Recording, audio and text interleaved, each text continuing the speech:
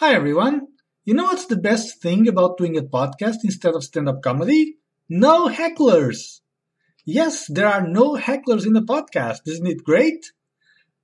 Well, yes, I know there is also no audience and no compliments after the show and no laughs, but let's not make this sadder than it is already, shall we? No hecklers, yay! So, even though this episode is called What the Heckler, I'm not going to talk specifically about hecklers. Today I want to talk a bit about stand-up comedy in general, and I want to talk about it from an audience member point of view. As you may know, I have done a bit of stand-up comedy in the past, and I haven't done it in a while, but I have been watching others do it on a regular basis. So, at this point, I'm quite experienced in being an audience member of a stand-up comedy show, especially here in the UK. And being an audience member is not without its problems. First, you have to give your full attention to the show so you can get all the jokes. You have to be prepared to understand all the different accents from all over the UK and probably some Australian ones as well, because each performer seems to have a completely different accent from all the others that you've seen in your life before them. And you have to have all your cultural references right, because some jokes require that you know what happens in Norwich, or how people from Yorkshire are different from the other ones, or who the hell is Tom Daly? Tom Daly, isn't that the guy who's married to Keira Knightley? I'm pretty sure I've heard that name before. And above all, you must be prepared to laugh the whole time. Whenever I go to see stand-up comedy, my face hurts from all the grinning, and I even start crying from laughing so much. We know we all want everybody to be happy, but the human body is not prepared to laugh uninterruptedly for 2.5 hours minus breaks. The best thing about being an audience member is when the MC comes to stage and says, "Hello, Cambridge." Whenever they say that, I always feel so proud of myself. I was chosen to represent the city. Even if there's only 10 people in the audience, they come on stage and say, "Hello, Cambridge." The whole of Cambridge is right there at that moment. One thing I don't understand is why they choose a small stand-up stage in a regular pub to address the city. Why don't they do it from King's College, or the university, or the Mathematical Bridge? Imagine a comedian doing a gig in Paris. He's driving to Paris, he passes by the Tour Eiffel and keeps silent. He passes by the Arc de Triomphe and keeps silent. He passes by the Louvre and keeps silent. He enters a shady bar, goes down the stairs to the basement, meets a group of 20 people or so, and finally says, "Hello, Paris."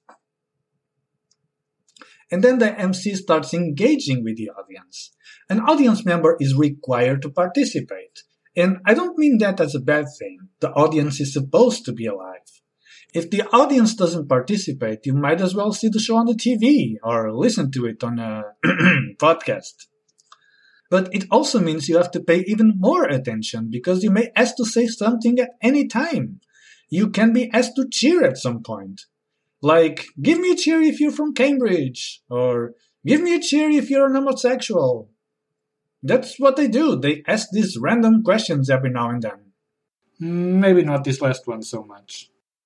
"Give me a cheer if you're married." "Give me a cheer if you farted in the last hour." And there's always someone who actually cheers in this last one. And they may choose one of you and ask you personal questions, like, "What's your name? What do you do? Is that your girlfriend or wife beside you? If she's your friend's girlfriend and not yours, what are you doing in the middle of them both?" If you're in the front row, you're pretty much guaranteed to be asked some of these questions. And it's perfectly fine. If you're in the back row, chances are the front row is completely empty and you will be asked to move there. Yeah, sometimes you can't escape it. And sometimes you actually want to get caught. And that's where hecklers come in. So, first of all, what's a heckler? Well, for those of you who don't know, and only for those, a heckler is someone who makes hecks. If you're wondering what the heck is a heck, it's that particular type of behavior that makes comedians say, "What the heck?"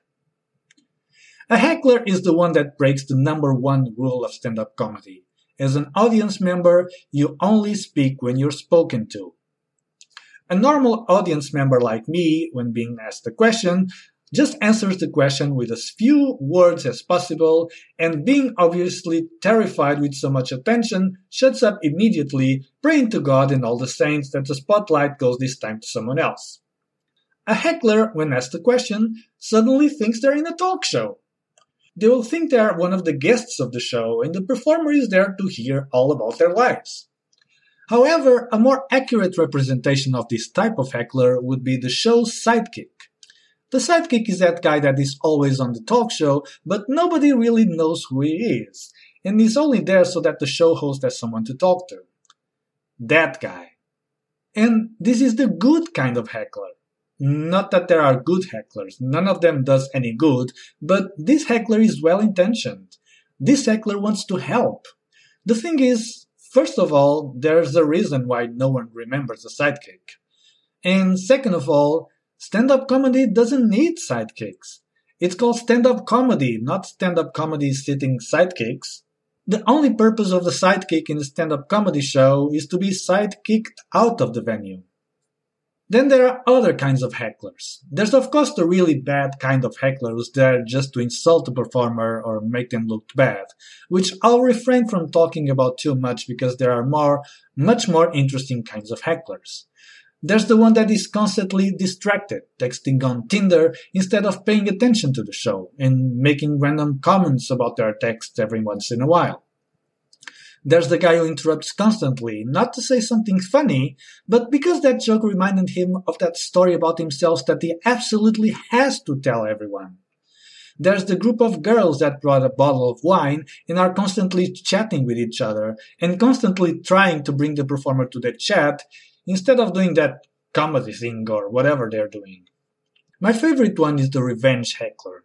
That's one of the guys that's in the back row, and he's perfectly good and silent there, and after they insist with him to move to the front row and he finally gives in, he decides to make them pay for it. He wants them to feel like that was the worst possible move they could have made. When he heckles, it's with that evil look of revenge in his eyes. Not that I can see them, we're all turned to the performer after all. The moral of the story is, don't heckle. And if you heckle, stop heckling now.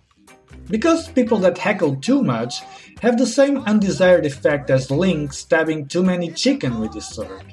Soon the tides turn and the heckler becomes the hecklee. And every performer, every single chicken will team up to destroy him. Come on, get up, stand up for your right. Get up, stand up, don't give up the fight. Get up, stand up for your right. Get up, stand up, don't give up the fight. That's It For Me is available for iOS and Android. For iOS, just search for That's It For Me in the iTunes Store. For Android, open your favorite podcast app and subscribe to feeds.feedburner.com/That's It For Me. That's It For Me is brought to you by me. Stand up for your right. Get up, stand up, stand up for your right. Get up, stand up, don't give up the fight. Life is your right. Get up, stand up, we can't give up the fight. Stand up for your right. Lord, get up, stand up, keep us traveling on. Don't give up the fight. Yeah, we're sick and tired of your ism, schism, game, dine and go to heaven in Jesus' name, Lord. We know and we understand. Almighty God is a living man. You can fool some people. That's it for me. See you next week.